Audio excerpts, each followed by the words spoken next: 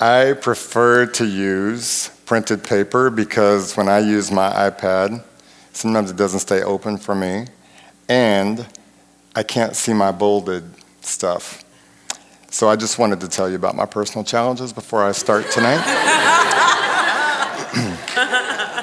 I have loved what Eric and Camille have been speaking about. Because revelation, if you don't have revelation, you know how some people come to church and they when they walk in, they punch time clock. I showed up a little bit late, but hey, nobody's docking my pay. And then they go on in, they sit down, and got nothing. I mean, they're just sitting there, and then service is over. Another day at work, and punch out. And that's all you have if you don't have revelation. When you begin to get revelation, all of a sudden you realize, oh my goodness, I got a daddy. Yeah. And my daddy God loves me. I'm his favorite. It says there's no partiality, but it doesn't say there's no favoritism. No, I'm joking. But he loves me, and he has secrets for just me. I'm not an accident. I'm not almost an abortion. No. He created and designed me before the beginning of the world. Yes. Before I ever was a thought in my mother or father's eyes towards each other, there was a purpose for my life. Right. And so he has that for you tonight. You have to have revelation. You have to break off shame. But that is very challenging to do if you don't build your foundation for transformation. So I'm going to take the scriptures that Camille used last week. I love that story about the woman at the well. I relate to that because she lived a life of immorality. And although I was in the church for many years, I lived a life of immorality as well. And God set me free much the same way that he gave her freedom. So I want to share some verses with you tonight from John 4 through 42. I was trying to figure out, okay, don't you hate it when people get up and read that would be 38 scriptures straight through? Me too. I was trying to decide, okay, I could have 5 people get up. And then maybe that would, and I'm like, no, I won't, people will be zoning out. So I'm going to break this up, and we're just going to ask the Holy Spirit to make it real for you. So John 4, and I'm reading from the New International Version. I have threatened to write a ghetto version. Lately, I have. Esther Narcissian, are you here tonight? Esther Narcissian? Okay, she's one of my beloved people, and she said this week on her status on Facebook, I just hate it, something like, I hate it when people who want to live negatively, they think that they can just put all their negative words in your environment, and I don't want to make them feel bad, and so I don't really know what to say, and I put a comment, just because your nose is running doesn't mean you get to wipe it on my sweater. # ghetto version. And so, and I'm sorry, if you came for a classy guy, Eric will be speaking next week. So please come back. If this is your first time, I promise you, there's a guy who also speaks here. He has hair. He's much younger. And he's classy. Although I have kind of influenced him over the years. So he does fall from grace occasionally, but he's classier than I am. Let's just say it that way. Camille, on the other hand, she and I are in the same category. Right, you actually have more ghetto stuff than I do. So if you want to know what that means, check out the podcast, epiclifeonline.com. You can pick up the podcast and you'll understand exactly what I was talking about. All right, John 4:4. Now he had to go through Samaria. This is Jesus. So he came to a town in Samaria called Sychar, near the plot of ground Jacob had given to his son Joseph. Jacob's well was there, and Jesus, tired as he was from the journey, sat down by the well. It was about noon. When a Samaritan woman came to draw water, Jesus said to her, "Will you give me a drink?" His disciples had gone into the town to buy food. I like all the little details. If you're not careful, you'll read through the Bible and you'll just miss everything that God's really trying to say. But it tells you it was just the two of them together. And in case you don't know it, Samaria was like, it was just a racial class that you didn't really want to have anything to do with. Jews would actually go clear around Samaria to keep from contaminating themselves. So not only does Jesus go through Samaria, which tells you a little bit about him, he sits down at the well and he's cool when this lady comes up.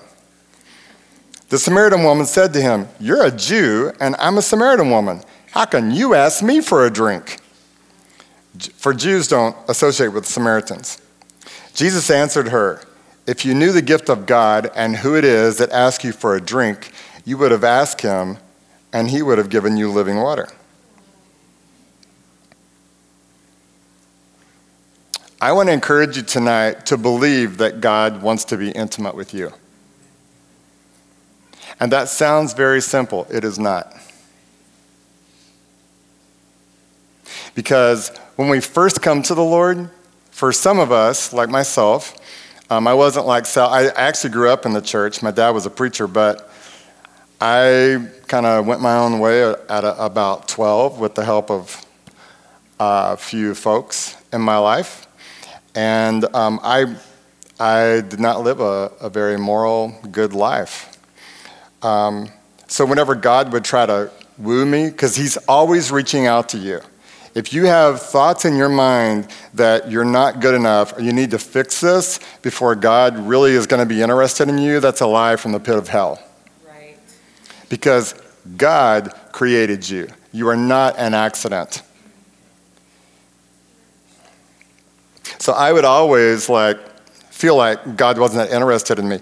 I had to believe that he wanted to be intimate with me before I could accept what he was trying to give me.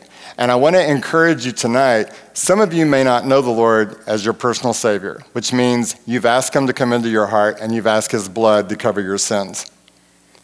Some of you may have walked with the Lord for a period of time and you're like, wow, I suck at this Christian stuff because I really like to go party and drink and I actually like to sleep around a little on the side too. The friends with benefits things. So, and then some of you may even be leaders. Because for us all as Christians, the enemy is forever harassing you. You are in warfare. From the time you accept Christ, you're in warfare. But God loves you. And so sometimes as leaders, we start shutting down. We start putting, I am a leader. I don't believe everything that everybody says about me. I don't. Because not all of it's true. I don't believe all my press. But I listen to my daddy God, and everything he tells me is true about myself, and that's pretty good stuff. I'm into. Believe that God wants to be intimate with you. This precious woman, she ignored Jesus reaching out to her. She goes, all she was aware of is, I'm a Samaritan, and I know that you Jews are racial. And she actually had more information that she thought he didn't know, so she's pushing back. Jesus said, if you knew the gift of God and who it is that asks you for a drink, you'd ask him. She didn't. I was actually told once by the person who discipled me at the beginning of my ministry, if you ever share the truth about your testimony, you'll never be allowed to minister. So I was like, oh, okay. Let me keep my little sex addiction to myself. And that's what I did. And it grew. Yeah. And I was a Christian. Why? Because it was a secret. All my struggles were a secret back then. That changed. And God amazingly still uses even me. Verse 11, "Sir," the woman said, "you have nothing to draw with, and the well is deep. Where can you get this living water?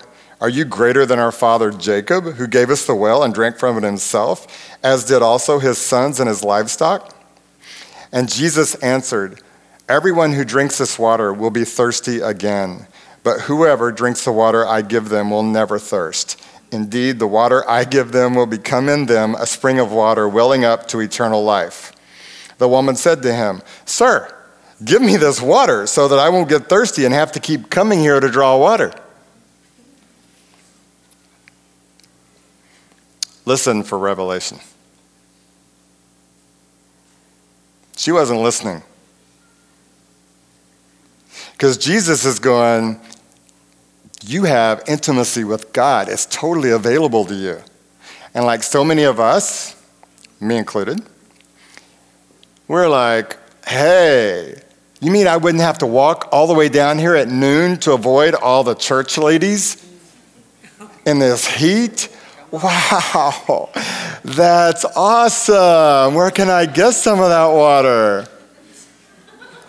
Jesus wasn't even talking to her about that kind of water. So right now, I break the deaf and dumb spirit off you. Oh. The spirit that loves to keep you from hearing. Because you have a daddy God who wants to give you revelation. Eric's been preaching about it for weeks, and it's amazing. But it will not change your life if you don't believe that he wants to be intimate with you, and then you listen when your daddy talks. Now watch what Jesus does, and I love this about him. He's such a crack up. He's like, the woman, he tells her, you can have intimacy with God. And you can just hear the angels wrestling and the wings, and it's almost time for the altar call. And she's like, she gets it, doesn't she? Sir, give me this water so I don't have to come here anymore. And Jesus goes, aw. So he takes it just a step further, because if you don't want to get it up at this level, he'll bring it down to you. He gets into her personal business. Verse 16, he said, go, call your husband and come back. I have no husband, she said. Jesus said, you're right when you say you have no husband. The fact is, you have had 5 husbands, and the man you now have is not your husband. What you have just said is quite true.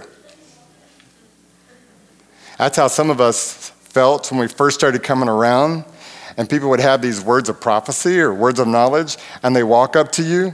We used to have this at this small group I had in my home for a long time called Brigade. I had a guy there, and I had 2 girls pray for him, and they both were like drunk in the spirit. If you've never seen that, it's very funny to watch. It's awesome to experience, but it makes you feel really stupid. Because they were laughing really hard, and they were like full of joy, and then they would put their hands on him and start prophesying. And as they did that, they told him his business. They didn't tell any secrets. It was nothing to embarrass him, but they told him enough that he comes to me afterwards and he goes, did you tell them my business? I'm like, no, dude. That's the Holy Spirit. I'd suggest you listen. That's what Jesus did with her. Listen to what she does. She goes, sir, the woman said, I can see that you're a prophet. Our ancestors worshipped on this mountain, but you Jews claim that the place where we must worship is in Jerusalem. Isn't she quick? Jesus goes, excuse me. You've had 5 husbands, and the guy you're with now is not your husband. And she's like, wow, I can see that you're a prophet. That's bright. And then she starts talking about religion. Church talk. What's that worth? 0. I want to encourage you, love truth. I know you wonder, do I not remember? That was one of my bullets the last time I spoke. Well, you might as well get used to that bullet, because that's probably going to be one of my bullets the next time I speak. Because if you don't love truth, and let me tell you what truth is. Truth is, like I showed my sermon to one of the guys that I live with, Shaddy. I'll just say his name. And he goes, he said a couple things and they weren't quite right, But he said one thing that was really true. All my bullets were like, they sounded so good. But they were like 15 words long. And it didn't tell you what to do to build a foundation. I was like, oh, I really didn't care for it at first. I was like, look, I didn't ask you to rewrite my sermon. That's exactly what I said. And I was about that sweet. Then I got to reading it, and I was like, oh, better look stupid in private than stupid in public. Let me encourage you. When someone comes to you privately and is protecting your heart and is protecting your reputation and is going, what did he get out of it? Nothing. I wasn't even grateful. But when the Holy Spirit brings it to you in private, let me warn you. You can deal with it in private, or you can look stupid in public. I prefer private. Love truth. Because truth is very practical. The word says that you'll know the truth, and the truth will make you free. And everybody goes, that's such a great verse. Really? Do you know how much truth I get to deal with on a daily basis? That was just one of my appointments. Because if you're going to go anywhere in the kingdom, if your life is going to have any substance, guys, if you're going to leave a legacy, and all of you should have that dream, every single one of you should be asking God, what's the legacy I'm going to leave with my life? And if it sounds like I'm talking to you and you feel like that's fake, you just don't know who you are yet. Keep coming around, because every single one of us was born to leave a legacy. And it doesn't matter. It doesn't even matter what you did yesterday. It doesn't matter what you're struggling with today. You were created to leave a legacy because your daddy is God. He was not confused when he made you. So I just encourage you, ask the Father, what is the legacy I'm supposed to leave? But the only way you can truly do that is to face a lot of truth. It gets in your business. If you don't have anybody in your life who's in your business, get smart, because you're dumb right now.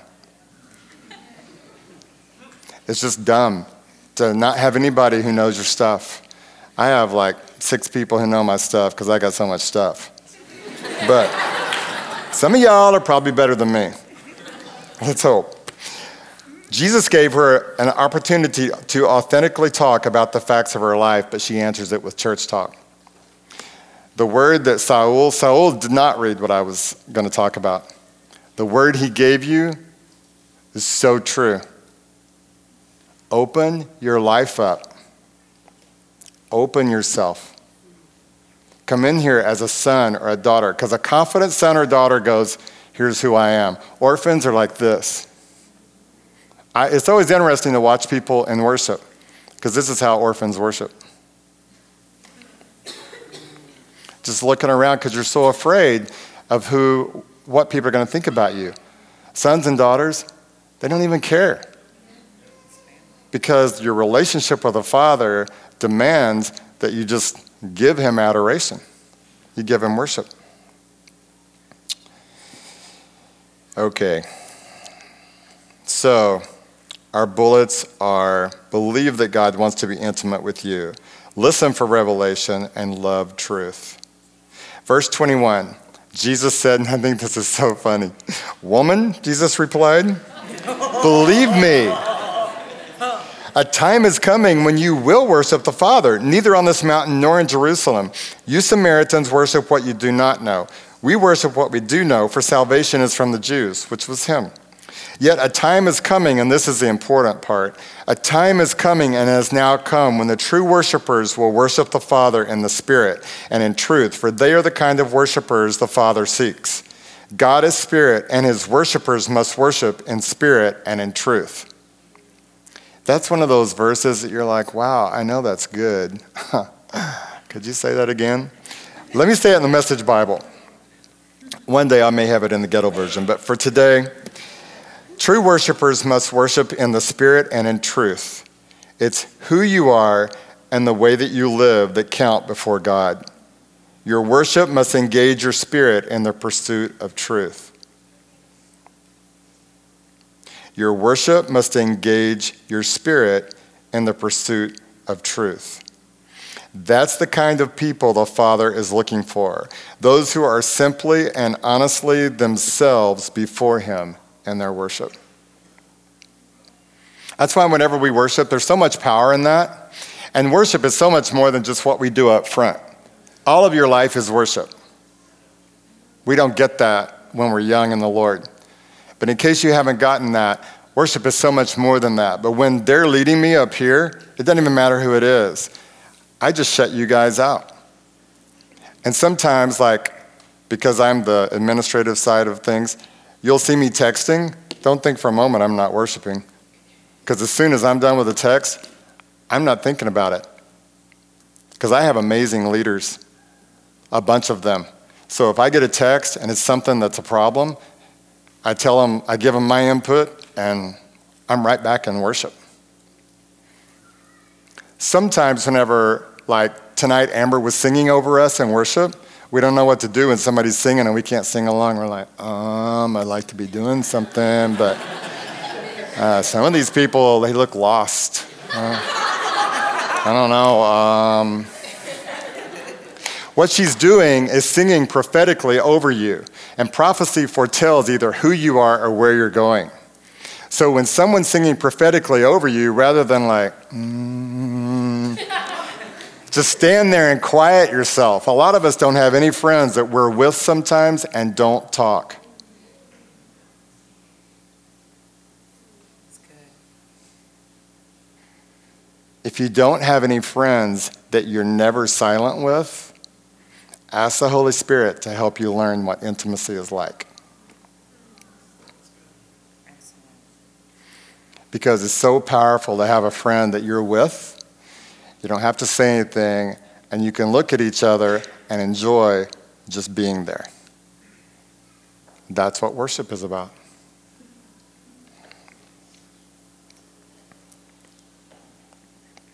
Those who worship Him must do it out of their very being, their spirits, their true selves, and adoration. So when I worship, I'm not thinking about how I blew it yesterday. I refuse to. And if the enemy starts coming at me with all these thoughts, because he loves to harass you if you will let him, I ask the Holy Spirit to send His light and fire to burn anything that's speaking to me that shouldn't be speaking. And then I go right on. You best leave me alone during worship if you're a demonic spirit. I didn't want you to be afraid to walk up to me during worship.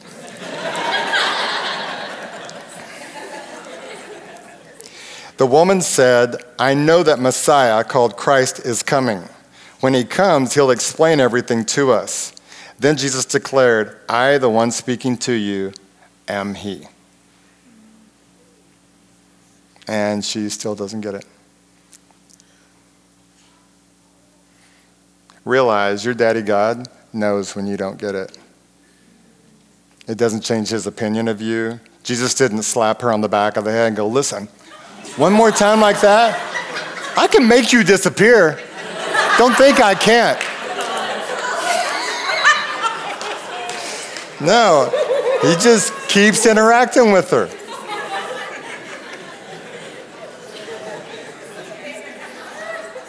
That's how He is with you, you guys. When you come in here and Eric preaches something and it's over your head or you disagree, that's all right. It's okay.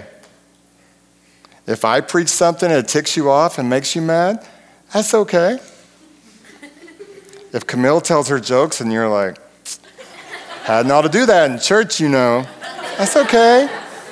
God's still working with all of us. He's so patient with you, just like He was with her.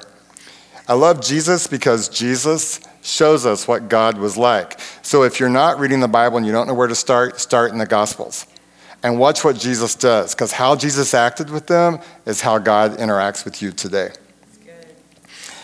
Just then his disciples returned, and they were surprised to find him talking with a woman, especially a Samaritan woman, But none of them had the courage to go, "What do you want?" Or, "Why are you talking to her?" Kind of like church people. We like to stand there and go, "Yeah, he has a sex addiction, She drinks. I don't know if you know it, but I think that he sleeps around." Isn't that true sometimes? But this is what the woman does. She's clueless to what they're doing too. She leaves her water jar. She went back to the town and said to the people, "Come see a man who told me everything I ever did. Could this be the Messiah?" She is getting a little clue. They came out of the town and made their way towards him. Let me encourage you. Don't let the enemy tell you that you have to have it perfect before you give a testimony. Because it ain't going to happen. You will never have a testimony. Straight up. When I started coming out of my sex addiction, Chad Everett, who's pastored me for probably, he feels like forever, but it's only like 11 years. He goes, "You need to start giving your testimony." And I was like, "I will in about 3 or 4 years when I can say, this is who I used to be and this is who I am." And he goes, "That's not a testimony." He goes, "That's just history. There's no anointing on that." And I was like, "Oh." But if I tell them like who I really am, and he's like, "It's not a testimony. Give your testimony." If you notice, a lot of people here give testimonies, and it's very obvious they still don't have it all figured out. So you don't have to have it all figured out to give your testimony here. She's not totally convinced. She just received a word of knowledge from the Messiah, and she's still questioning the validity of it and the words of the person in front of her, but she tells what she knows so far. From the moment you accept Christ, you have a testimony. Yeah. Don't be afraid to give it. Meanwhile, verse 31, his disciples urged him, "Rabbi, eat something." But he said to them, "I have food to eat that you know nothing about." That would kind of tick me off. If I'm the disciple and I just went through the heat and the noon to get you something to eat, and I come back and you tell me, "You have food I know not of," why the heaven did I have to go to town to get you something to eat? I want to know. If you were going to turn that bread into many loaves things, you could have done that and saved us a trip. But his disciples said, "Could someone have brought him food?" This is what Jesus says. "My food is to do the will of him who sent me and to finish his work. Don't you have a saying, it's still 4 months until harvest? I tell you, open your eyes and look at the fields. They are ripe for harvest. Even now the one who reaps draws a wage and harvests a crop for eternal life, so that the sower and the reaper may be glad together. Thus the saying, one sows and another reaps, is true. I sent you to reap what you have not worked for. Others have done the hard work, and you have reaped the benefits of their labor." And I'm going to let you look that one up and ask Holy Spirit what it means. Let me tell you what I want you to do. For your foundation that you're building for transformation, develop an appetite for discipleship. Discipleship is a very popular term in the church world. It is very rarely done by anyone. You know why? Because it's hard work and it's annoying. And annoying is such a nice word for how discipleship truly makes me feel. I have known moments where I would want to ask sometimes a group of people, could y'all all just stand in a line, like with all your heads like that? Because I just want to use one bullet. Because I know Jesus will forgive me when I'm done and y'all will all go to heaven. And I don't keep having to deal with your mess.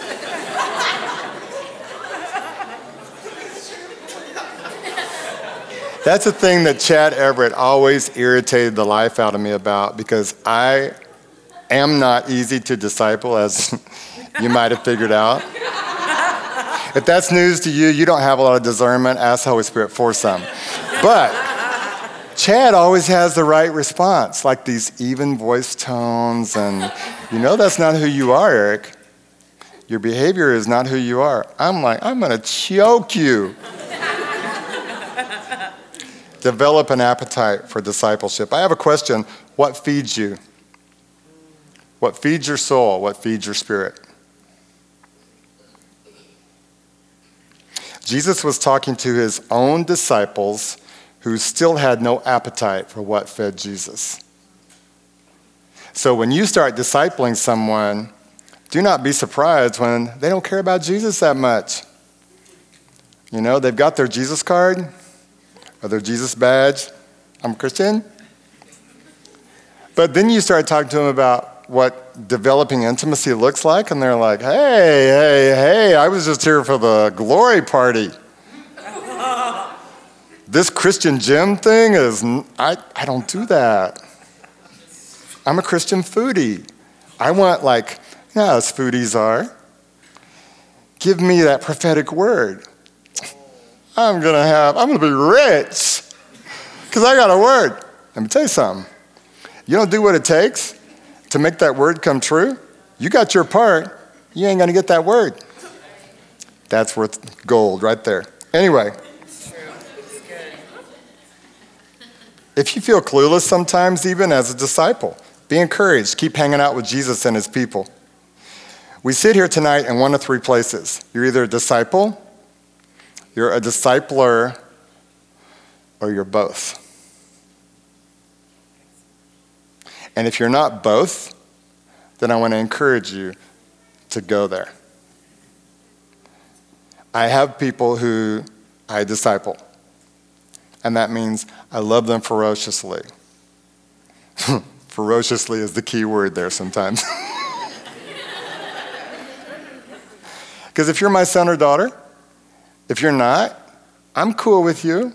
You can do whatever. But if you're my son or daughter, oh no. No. No, my daughters don't dress like that. That kind of stuff.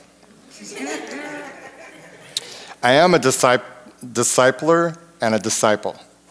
I wanted to just tell you briefly, Eric Knopf probably disciples me. He and Chad Everett disciple me more than anyone else. Eric Knopf is, 26 years younger than me. I actually had somebody at a Bible study I led one time tell me, I'm kind of disappointed in you. I was like, really? Why? She goes, I would think that somebody who's served Jesus as long as you would have less issues. And I was like, I know. I'm kind of disappointed in myself, but I'm just doing the best I can. And a bunch of you need to look at the fruit of somebody's life. Because you can be 35 years old. If somebody 23 years old, like Jesse Snow, who lives in Brazil, and does all these crazy things for God, he sends me money to fund my ministry here, and he's got no money. I'm like, Jesse, what are you doing? He goes, I don't need any money. I have a place to live, and God's paid for all my food. So here's the money I got. I'm like, you're crazy. But I follow his life on Facebook. We have a personal relationship, but I follow his life because it makes me feel strong in faith. Eric Knopf has changed my life forever because he has taught me a different way to look at religious organizations. And he's also taught me who I am. And by that, I mean he's helped me realize what I'm good at. And he points out stuff like, let's face it, I do stuff that's not cool. He gives me that information too. It's awesome. Dr. Tarr, I think he's 70-something. I don't know, but he feels like 60 when I'm with him. And when he talks, I just shut up and listen. He'll talk about a lot of stuff that I don't know anything about. He's way more brilliant than I'll ever be, but I love listening to him because it changes me. He's 25 years older than me. 25? Not quite. I love that. Russell Breton, is discipling me because he knows how to do things to build a ministry in the media arena that actually can give access in lots of places using media that I don't know anything about. So like a year and a half ago, I kind of took his hand and helped him get to a level of wholeness. About 3 months ago, he took my hand and started walking me towards my destiny. Excellent. The thing that you have to realize is discipleship is not about who's on top. Discipleship is just about, I'm whole in this area, and so let me give you what I have. And here's a guy who's, I don't even know how much younger than me he is, but it's a lot. And he takes me by the hand and literally walks me through it. It's not as hard as some of it. Like I did a video blog. I've done 2 of them. And I was going, wow, I wonder what this will be like. It wasn't as hard as I thought it was going to be. But he helped me get rid of a bunch of the fear. You got to do the same thing, you guys. Look around you. What are you afraid of? What are you not good at? What do you need help in? Love truth. Admit to yourself what it is, and then go find the expert in that area. I don't care about age. Nicole Romeo, she's helping me in something I'm horrible at, which is thoroughness in writing. I've been trying to do a 501c for a year and a half. It's not going anywhere. She's helping. She also knows a little bit about deliverance, like a whole lot. She's been helping me there too. Brian Orm, they have all kinds of miracles. The miracle started when they started loving the homeless. Rick Cole, he's all about city transformation. Our ministry styles are as different as night and day. But we have the same goal, and I watch him because he's on a platform. I'm like way down here, he's way up there. Awesome. I'm picking everything I can learn. Chad Everett, I already told you about him. Elizabeth Reisinger. Yeah. She's traveling now all over the world, just doing what she was doing when she was here. Right. She was a forerunner here. The stuff she does, she used to get made fun of so much. She got talked about so much, and she was always more about what is God trying to do than what anybody was saying. I watch her now, and I'm like, any of you, whatever dream God has, Nelda was talking about, what is your dream? All you got to do is just show up. Just show up. Because God will start doing this. He'll take this off of you. He'll take this off of you. Here's a piece of revelation here. Here's another piece of revelation. Kyle Gaddison. I've known him for some time. I've watched him grow so much. And he's the guy who's impacted our worship at such an amazing level. Verse 39, many of the Samaritans from that town believed in him because of the woman's testimony. He told me everything I did. Your testimony is powerful. So when the Samaritans came to him, they urged him to stay with them, and he stayed 2 days. And because of his words, many more became believers. They said to the woman, "We no longer believe just because of what you said. Now we have heard for ourselves, and we know that this man really is the Savior of the world." Let me encourage you. Choose to be transformed. It doesn't matter where you go to church. It matters. But you can choose transformation any day of your life. So let me read them to you one more time. Believe that God wants to be intimate with you. Listen for revelation. Love truth. Share what God's doing in your life as it happens. Develop an appetite for discipleship and choose to be transformed. And when you're standing working on your foundation for transformation, and it feels like you have shackles around your wrist, you swing that chain like that and use it like a weapon. and you just keep working on your foundation. Because if you will not quit, you'll have a foundation that nothing can shake. I promise you.